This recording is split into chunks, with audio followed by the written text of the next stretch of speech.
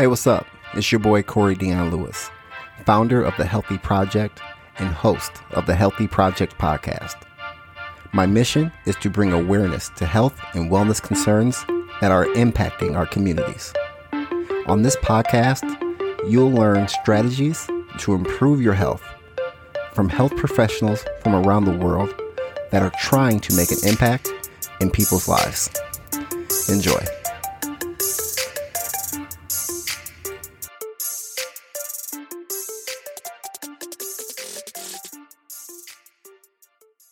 Hey everybody, what's up? It's your boy Corey Dion Lewis. I'm excited to announce my new book, Better Self. It's your guide to a better sleep, exercise, love, and food. This book will be coming out in late fall. If you want to be the first to know when it comes out, just go over to www.betterselfbook.com, put in your email address, and I'll let you know when it's available. Again, that is www.betterselfbook.com. Thank you guys so much and enjoy the podcast. Hello, everybody. Thank you for listening to the Healthy Project podcast. I am your host, Corey Dion Lewis.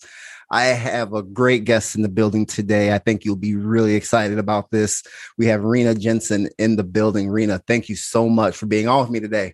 Thank you for having me. I'm super excited to be here. Yeah, so I've known you for a while, and I know what you do. But if give you the chance to tell the people, what is it that you do, and what kind of wakes you up in the morning? Sure. I am a mental fitness and resilience coach. So what that means is I help people understand what their subconscious is doing and how to tap directly into it and fix all the things in a nutshell. What that means is the mental fitness part is similar to a personal trainer. Personal trainer's job is to be able to help you get ready physically for some kind of endurance, right? As a mental fitness person, my job is to help you do the same thing, but on an emotional and mental level. Right. So what is resilience? When I feel like this term and what you do has probably, you've been on the front lines of this for a while, but yeah. There's been a light on it ever since the pandemic started, right? Right. So, what in your words, what is resilience or being resilient? So let me give you what the generic term or the generic definition is first, and then you'll understand the difference when I put them back to back. So most people will say that resilience is about being able to bounce back after experiencing some kind of adversity or trauma. Right. The issue that I have with that is that bouncing back implies that we are then the same person that we were prior to that experience, adversity, or trauma. And that's not possible because we have experienced new things. We've learned new techniques. There's no way for us to go back to being the same person. So I don't like that definition. So my definition of resilience is the sustained ability to navigate the unknown with focused determination and a positive outlook. Right. Because that trauma and those things that we go through, there's no way you can bounce back from that and be the exact same person you were before that happened. It's not possible. It's like putting a nail into, we've seen the memes, we've heard the expression, you can hammer a nail into a piece of wood, but when you take it out, the hole is still there. Right. Right. And all of those things happen to us emotionally and mentally. And we have to learn to pivot and zig and zag, and we can't go back to being that same person. That person literally no longer exists after we experience something. Right. Do you find it hard for people to accept that? Like people, when you're working with them, do they want to go back to that person and they want to try to find, that light that was there? Not necessarily, because it makes sense, right? Like the pressure to be the same person that they were prior to is gone then once they realize that version no longer exists, and that our goal going forward is to just be able to maintain and sustain and build the emotional stamina that societal or peer pressure, whatever term you want to use for it, dissipates. And the relief that people then see and feel and experience is so much more relieving for them. Oh, that's relief, right? That's what I just said. It's a level of relief that they wouldn't experience otherwise. Right. Emotional endurance. You said that. And I would love to kind of, dive more into that. What does that look like? I've heard that before, that emotional endurance, but what does that mean? How does someone, if I'm training for a marathon, I can just get on the treadmill and run, or go outside and run and build that endurance. Yeah. But how does someone endure, how do they build that emotional endurance? Sure. That's a great question. Through consistent and positive action. And I don't mean positive like toxic positivity, like just pretending all things are fine, but actively and consciously trying to seek out the good, if you will, or the gifts that the experience has given them. We are such emotional beings that trying to ignore the things that happened it's not healthy for us. So if we can do that with a more positive outlook, then everything in our lives changes. It shifts. We are happier. We have better relationships. And a quick definition on relationships, that is every interaction that you have with another person. So this is a relationship that we have right now. Right. It could be transactional, or it can be intimate, or it can be a workplace situation. It doesn't matter. Every exchange that you have with a human is a relationship of some kind. And so if we're going through life annoyed at the checker because the checker's going too slow, or annoyed because our coworker is constantly clicking her pen, that's us. Right. That's our decision to be annoyed. And so we're not happy. And then we take that frustration out on the people that are closest to us, because they will love us unconditionally and forever and ever. Right. But then they don't.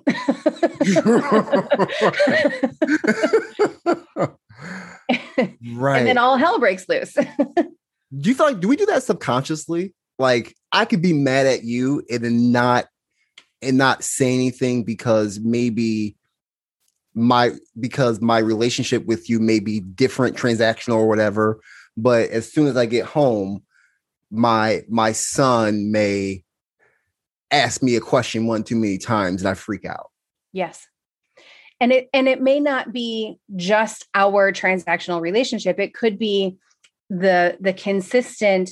You start off with a good day and then something happens, and then consistently throughout the day, things just build and build and build and build. And then you get home, and then yes, your son will ask you one too many questions and you fly off the handle.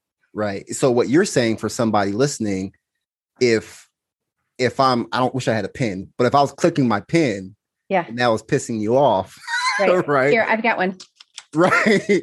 To take care of that, to handle that emotion right then and there. Before it goes any further. Am I right? Am I kind of in that same ballpark there? What we're talking about? Sort of. Yeah. Yeah. Like everything in our lives is a decision that we are capable of making. The only thing that we can control is ourselves, our emotions, our behaviors, our actions, our thoughts, our emotions, our behaviors, and our thoughts. Those are the only things that we can control in life. But we expect people to act in a way that we want them to act. And then we call those boundaries. And you're not living up to my expectations and my boundaries. Therefore, you're the jerk, right? Right.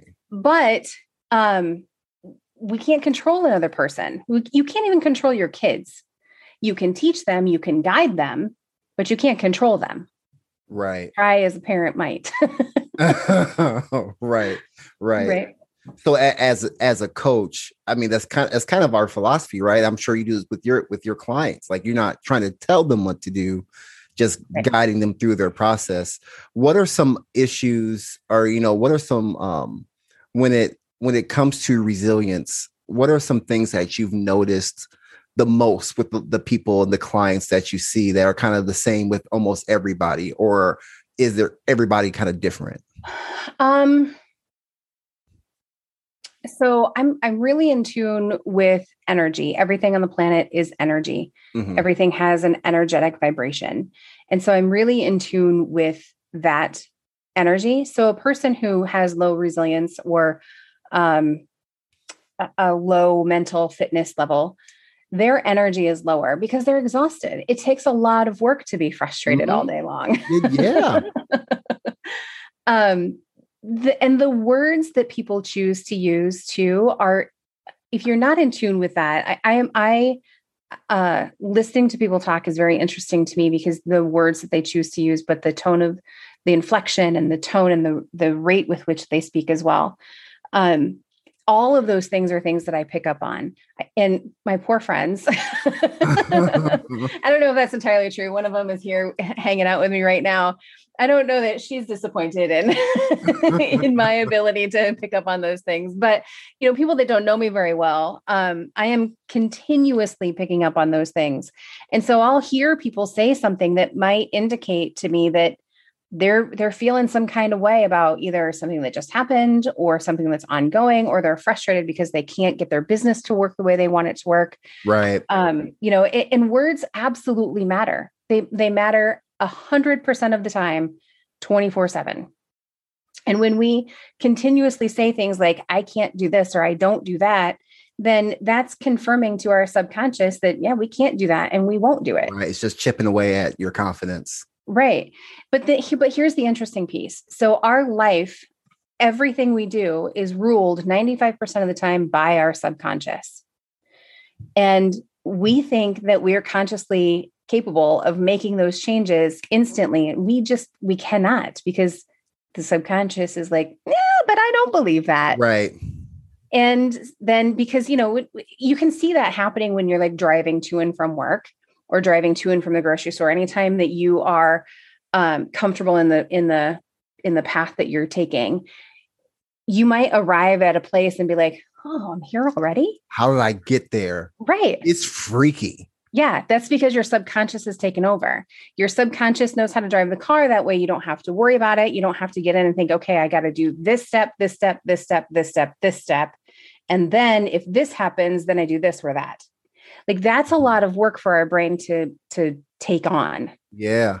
So we don't have to do that because our subconscious is like, hey, I got this. We're good. Just let me take the lead. And it does 95% of the time. Right. So that can be good or bad because your conscious will take the lead if you have negative feelings about something, right? No. So the conscious doesn't subconscious take the lead.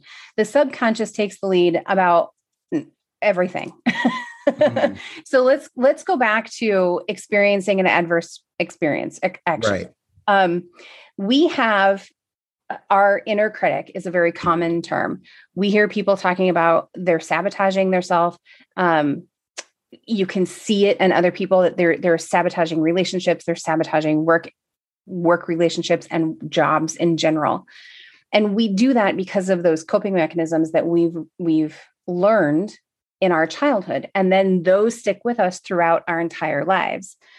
So there's a program that I'm getting my certification in called Positive Intelligence. Mm-hmm. And Positive Intelligence talks about how those coping mechanisms translate into saboteurs or the inner critic. And Shirzad Chamine is the creator of this program. And there's the judge, and then there are 9. I refer to them as personalities. He refers to them as saboteurs. So the way I describe it, super easy for people to understand, is the judge speaks with the voice of the saboteur, the personality of the saboteur. So those saboteurs are things like an avoider, a controller, a hyperachiever, hyper-rational, the people that are hypervigilant. So doomsday preppers are hypervigilant people. And there's 9 of them, but I can't remember all of them at the moment. So what are most like entrepreneurs? Are people that you work with? Where are they? High achievers. So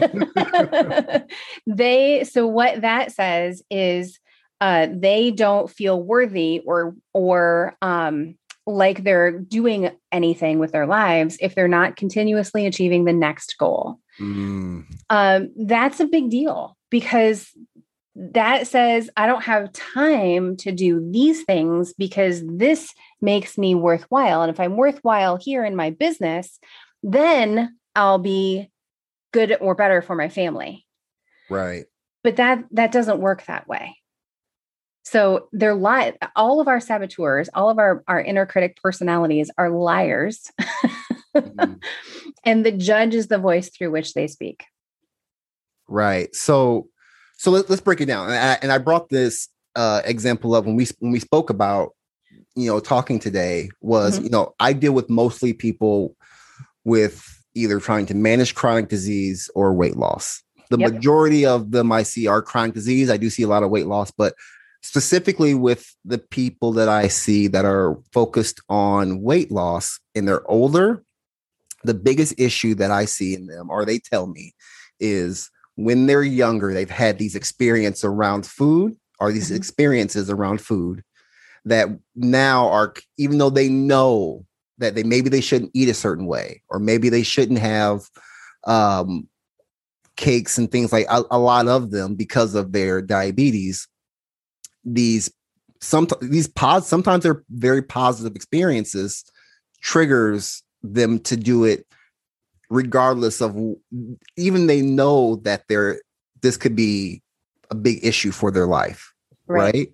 Mm-hmm. So working with in a specific patient I'm thinking about who had the experience of having ice cream with her father as a child, mm-hmm. right? Now being type 2 diabetic, and she's,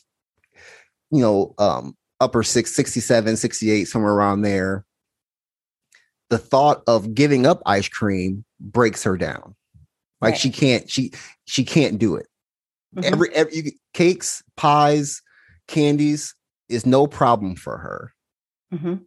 But that ice cream she just can't get rid of it because of that experience as a child, because that was whenever she did something good, her dad would take her to the local ice cream shop, or the place. Yeah. Someone dealing with those issues. And that's a big deal. I'm not trying to act like that's hard. I understand that. I can empathize with that. Mm-hmm. Someone dealing with those type of, connected to something like that. How would you work with them? What is one step for somebody who, their positive memories are connected to something that's probably detrimental to their life? How would you go about that? Yeah, it's not often that positive experiences are detrimental to life now, but in this particular case, I can absolutely see how that would work. So for her, I'm assuming her dad has probably passed. Yeah. Yeah. And so this is the only connection that she has with him. And if she gives this up, she feels like this connection no longer exists, or she's not honoring his memory in some way. You'd have to do some more digging in that area. Mm-hmm. But let's assume that she doesn't want to disconnect from her father.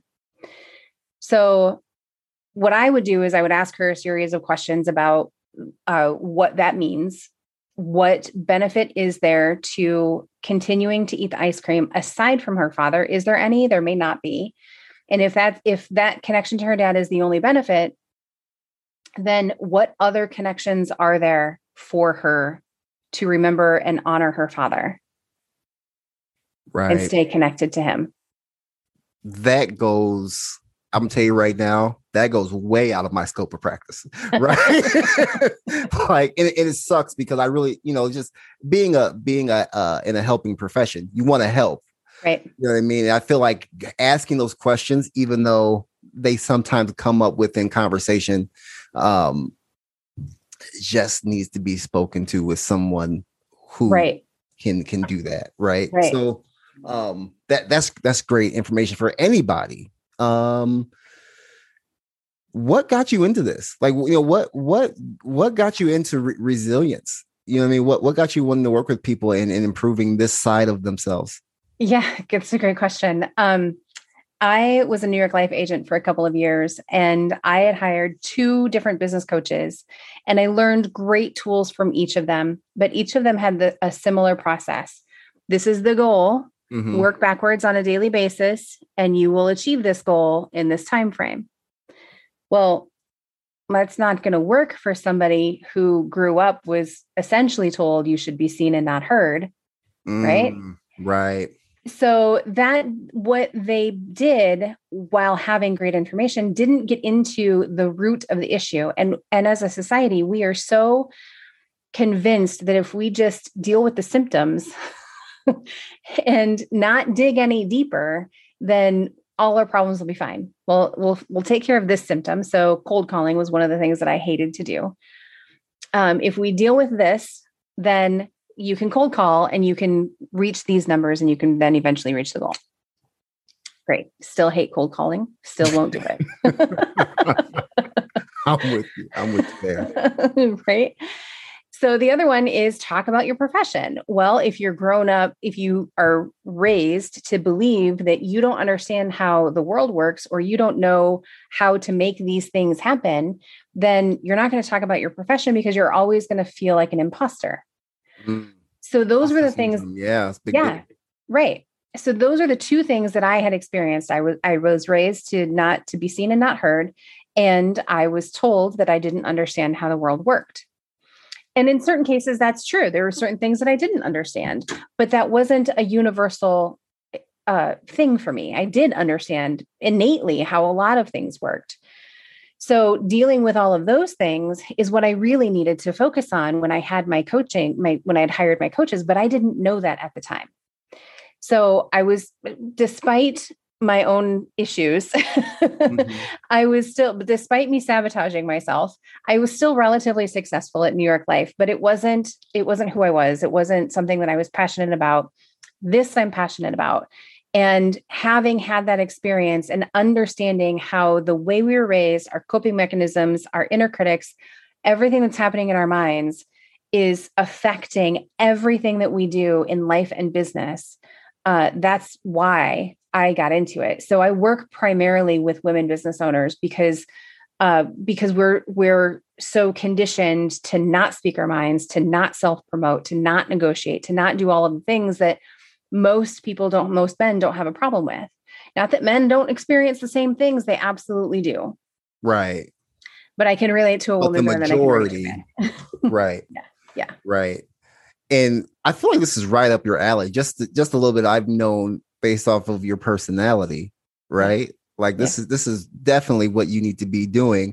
And it's so fun doing what you love, right? I think when you're doing what you love, it makes it easier to deal with some of those the imposter syndrome and some of those things that are holding you back. Nope. Disagree. Really? Yes, really. It helps to want to investigate how you can become a better person and do those things. But there's an amazing quote. Carl Jung said, "Until you make the unconscious conscious, it will rule your life and you will call it fate." So I could love and be passionate about anything, but if I don't deal with the subconscious piece of me, then I will never reach the maximum potential or do the maximum good that I could do. Okay. So let me get readjusted in my chair. Okay. Okay. So because this is good. So what you're saying is you can be doing everything that you love. Yep. But if you don't take care or if you don't iron out some of these issues, you're going to have the same feelings and results. Yes. You will eventually reach success, whatever you define as success. Mm-hmm. And likely your definition of success, my dogs, your definition of success will be less than what your potential for success would be, because you're still living in this cycle of whatever coping mechanism you developed as a child that you put on like a cast and never took off. Right? Right. So what if the coping mechanism that you have, like you like it, but it's holding you back? Right. So then it's a cost benefit thing. Is it really helping you if it's costing you this extra level of success or this extra level of happiness in all areas of your life? I feel like I'm in a session right now.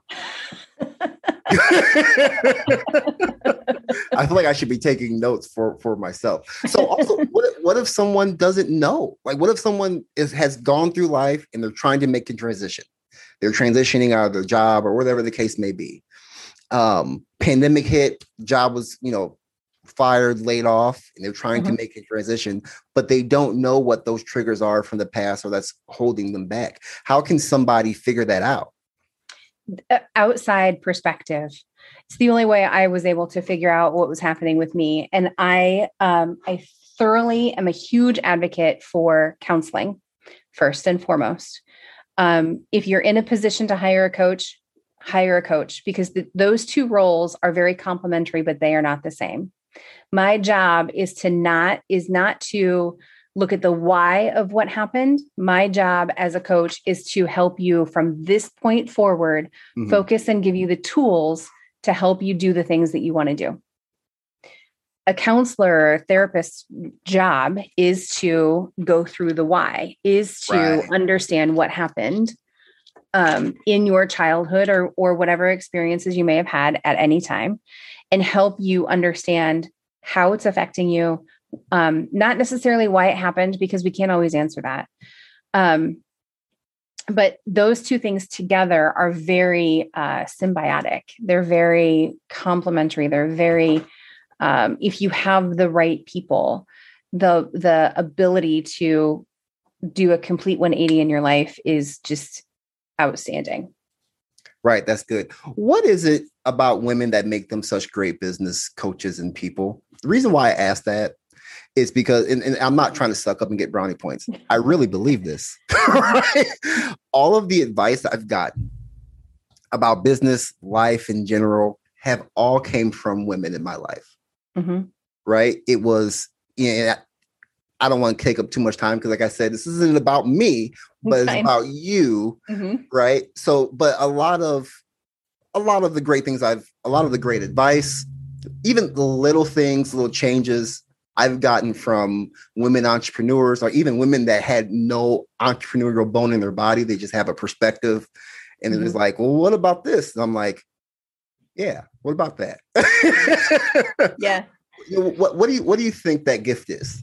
I think there's a couple of different things to that. First of all, we trust our intuition typically more often than men. And I'm going to make some very generalized, very blanket statements here. So if anybody listening doesn't agree with them, just please know that they're very generalized. They can chill out. But yeah. So we women have a tendency to trust our intuition. We know when things are off because historically, generationally, we have been taught that. Men have not been taught that. Historically, generationally, societally, men are taught to keep their emotions down, to not deal with those things, and to look at everything with logic and reason. Historically. Because that's so ingrained in our DNA, it's difficult for men to see something that's super easy for a woman to see because our perspective is different. Our experiences are different. And we approach things with more of a self-love and I can't think of the right word, but all encompassing. Like we are all about bringing the world together. And so we look at things from a drastically different perspective than most men do. Yeah, I can see that. I can see that. It's just, so as a person, I asked that for a reason. So bringing that all together, someone who is, take someone like myself, let's hypothetically, just to say, okay. Hypothetically, there's, a 6'2" black guy you're talking to. Okay. Hypothetically. Hypothetically. And they're trying to, they understand that there's a side that they're missing and they're trying to figure it out. And maybe they either try and do some more self-evaluation. What's a good first step for someone to start to move into that direction of what am I doing? What's my next step? What is it in me that I need to change? What's that first step that someone should take? So personally, professionally, all of the above, just in general? All of the above. Okay. Yeah. Why is a good question, but there's a caveat to that. So if you recognize that you're having a conversation with somebody and you feel some kind of way that's mostly negative, why am I feeling that way? Here's the caveat. The brain has to be able to answer a question. If it can't answer the question, then we need to reframe the question. So if we ask why, and this happens a lot with closure, and I'm getting off subject a little bit, but when someone says, I need closure, I just need to understand why. Well, the brain can't answer that. You'll never get an answer that's 100% satisfactory to your brain. And so we have to switch that question. So that's the caveat. But in this circumstance, like if you are feeling some kind of way about an interaction with somebody and you ask yourself why, then that might lead to, they wear the same kind of cologne as the bully in high school. Right? Or they like the same colors, or their hair is similar to. Those things will help you understand what those subconscious thoughts and feelings are that you're experiencing in those situations. There's a great book out. It's brand new, Oprah Winfrey and Dr. Perry. Have you heard of What Happened to You? I've heard of it. I haven't read it, but I've heard of it. Okay. So I strongly suggest that everybody read that book. And there's another book that I strongly suggest everybody read. It's called Invisible Women. I'll send you both of those. What Happened to You talks about the subconscious reactions that we have. And Dr. Perry refers to a child who was beaten by a foster parent who in his early years, like 1 to 3 years old, was prostituted by his father. It's a huge thing, right? He doesn't have conscious memories of that happening, but his body remembers that happening. And his subconscious is like, I'm not so big on this. Like, same clone, I'm not okay with it. So he is this kid, and I can't remember his name, is then beaten by his foster parent and is put into a coma. And so Dr. Perry takes a shirt from his foster parent, his foster father, and holds it up underneath his nose. And his blood pressure, his blood rate increases so high that it's like 170 over something. And he starts thrashing around, trying to protect himself because he consciously remembers what happens there. Right. But subconsciously, because he's not awake, so subconsciously those cues, those triggers are going into his brain, into the limbic system, which is an instant reaction. And then once it goes up through the brain, then we have the ability to make a conscious decision about how to react. So because he's in a coma, he can't make that decision. And so his body just reacts. So he's thrashing around, having huge heart rate increase, and then calms down. They take away the stimulant, and then they put in a shirt from his biological father under his nose, and his heart rate increases a little bit, and then it drops significantly, which indicates a dissociative experience. So he as a baby had to disassociate himself from the events that was happening to him. His father's cologne is that trigger. So his brain catches those things, remembers that's the scent, and is like, nope, we're not doing this, and shuts down. And so that's exactly what we're doing all the time. That's what our subconscious does for us. It helps us to shut down, or it helps us to fight or flight. It puts us in these situations. So as you are trying to navigate this world, asking yourself, why don't I like this person? And trying to sense what's happening in your body, because your body will react first before your brain catches up. And then digging further into that. And there may be some things that happened in your past that you don't remember. You're like, I just don't like that smell. I don't know why I don't like that smell, but I don't like that smell. And your brain is not going to throw you into the deep end and be like, okay, here's what happened with that smell. And then all of this flood of memories comes back and then you're traumatized all over again. Your brain is so well equipped that it will continue to protect you until you are ready to deal with whatever is that happened. Wow. Mm-hmm.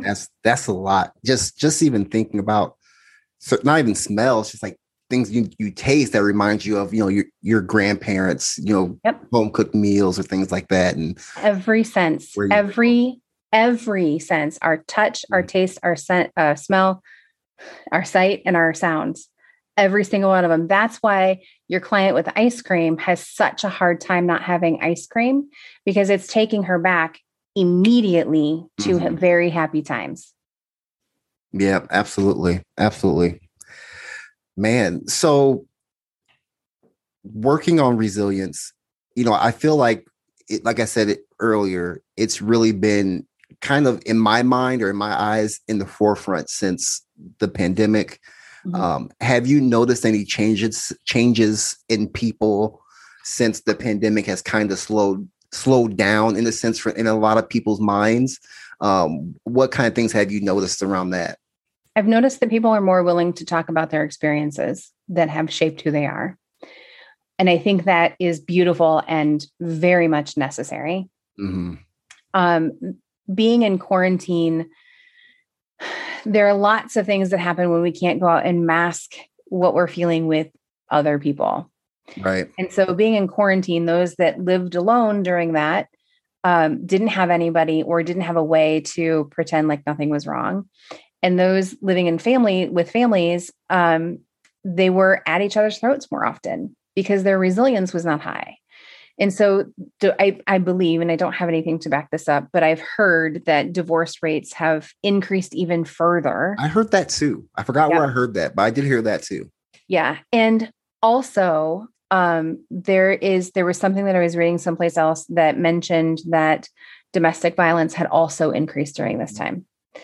And all of those things happen because all of our subconscious experiences, all of our forgotten memories, were being triggered continuously with no outlet.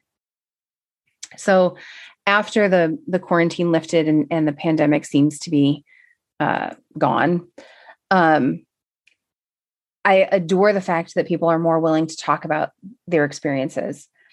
I also think that it is incredibly necessary to dig it deep into a foundation and core of a business, because if you're working for a corporation, all of the employees have subconscious thoughts and feelings as well. And we talk about triggers, and people really like to use the term snowflake. Oh, you're triggered by that, like it's a bad thing. But that just means that we need to explore what that is, and coupling it with understanding that no one else is responsible for how we feel, and we are not responsible for how other people feel. It doesn't mean you can go out and be a jackass and be like, well, I'm not responsible for how you feel. Right. Right. But understanding that we can only control ourselves, and putting that into a business at the foundation is going to be, it's the way that the world needs to work, in my opinion. I agree. You said, but foundationally, I think that's the key word there, because as you, I'm sure you're well aware, with everything that happened, and I'm not even just talking about the, COVID-19, I'm talking about, that, and then, social injustice, things that happened all within the past year. Yep. And all of these companies are now having these diversity and inclusion trainings, right? And I feel like you could have the training now, but where was it is this going to be something that you're going to implement foundationally within your company? Because you're kind of behind in my opinion, you're kind of behind the eight ball. Now something bad happens. Now you want to say, let's talk about diversity. Let's not make our Black employees feel bad, or, if you're in a company that's majority, male, let's bring a women in here, and so we can say that we care. You know what I mean? Right. You have to actually care. You got to actually care. Mm-hmm. So being a resiliency coach and someone that is, really, on the front lines of helping people improve their business. Mm-hmm.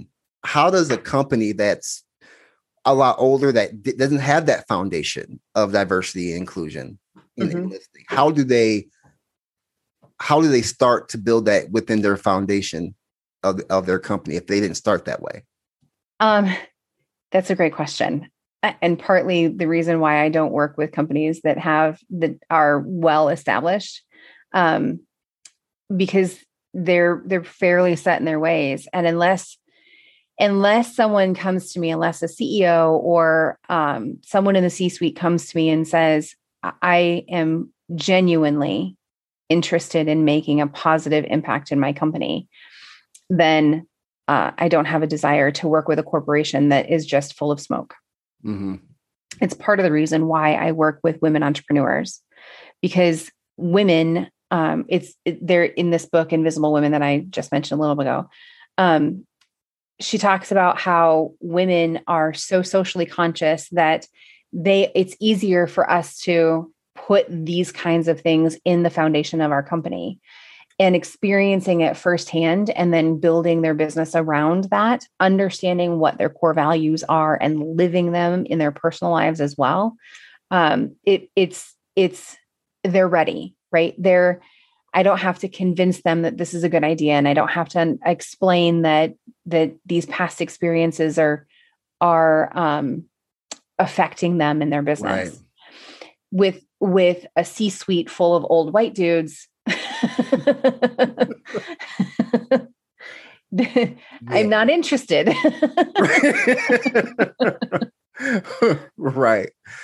It's just, on one hand, like I say, okay, great, you're doing it. You know what I mean? Like, at least you're doing something. And on the other hand, it's like, okay, I'm just, what's the over under on how long this is going to last? Kind of a thing. Right. So yeah, there has to be some significant buy-in from that C-suite. And then they also, it cannot be a directive. Mm-hmm. They cannot say to their employees, this is what we're doing, deal with it. Because we're autonomous. We need to be able, as humans, we need to be able to feel as though we have some control in our lives in all situations. So if a boss is saying to us, okay, this is how we're going to do this, and, just accept it, there's going to be struggle. And that's putting it nicely. Oh, yeah. So including the people that these programs will affect the most and asking for their input and saying, hey, this is our plan. We know that this is going to affect you on a more regular basis than it will us. How can we make this better? We need your ideas. And then listening to them. That's also important, right? Actually doing what those people say, because we need to be able to feel as though we have a choice in all situations. Right. So for someone wanting to build a resilient company, a diverse company, and an inclusive company, they have to listen to the people that are doing the work that are just not on the top floor in their air-conditioned office. Yes. They have to. There's just makes sense. No discussion. End of story. End of story. Mm-hmm. Rina, thank you so much for being on with me today. I learned a lot. I so hard tried not to make this a coaching session because I have so many good questions that I need answered. It's not about me. I didn't say that. So it's not about me today, Corey. It's about, but for it can absolutely be about you, Corey. We can do that. Let's do a part 4. Like, we'll do part 1, part 2, part 3. We can do as many parts as you want. Yes. By part 4, I'm just sitting here crying about, Johnny Jr. who took my cookies in 7th grade and I haven't got over it, or whatever the case may be. And I can move on from that. But anybody listening that wants to learn more about you, about your services, and get to know you more, where can they find you? They can find me at rinajensen.com. But that website is a little outdated, but it's still active. So you can get the gist like when I first started. rinajensen.com. You can find me on Facebook, Rina Jensen, LinkedIn, Rina Jensen. I make it easy, Rina Jensen. Awesome. Yep. Awesome. Well, again, thank you so much for being on today. I really, really appreciated it. And everyone, thank you for listening to the Healthy Project podcast. I'll holler at you next time.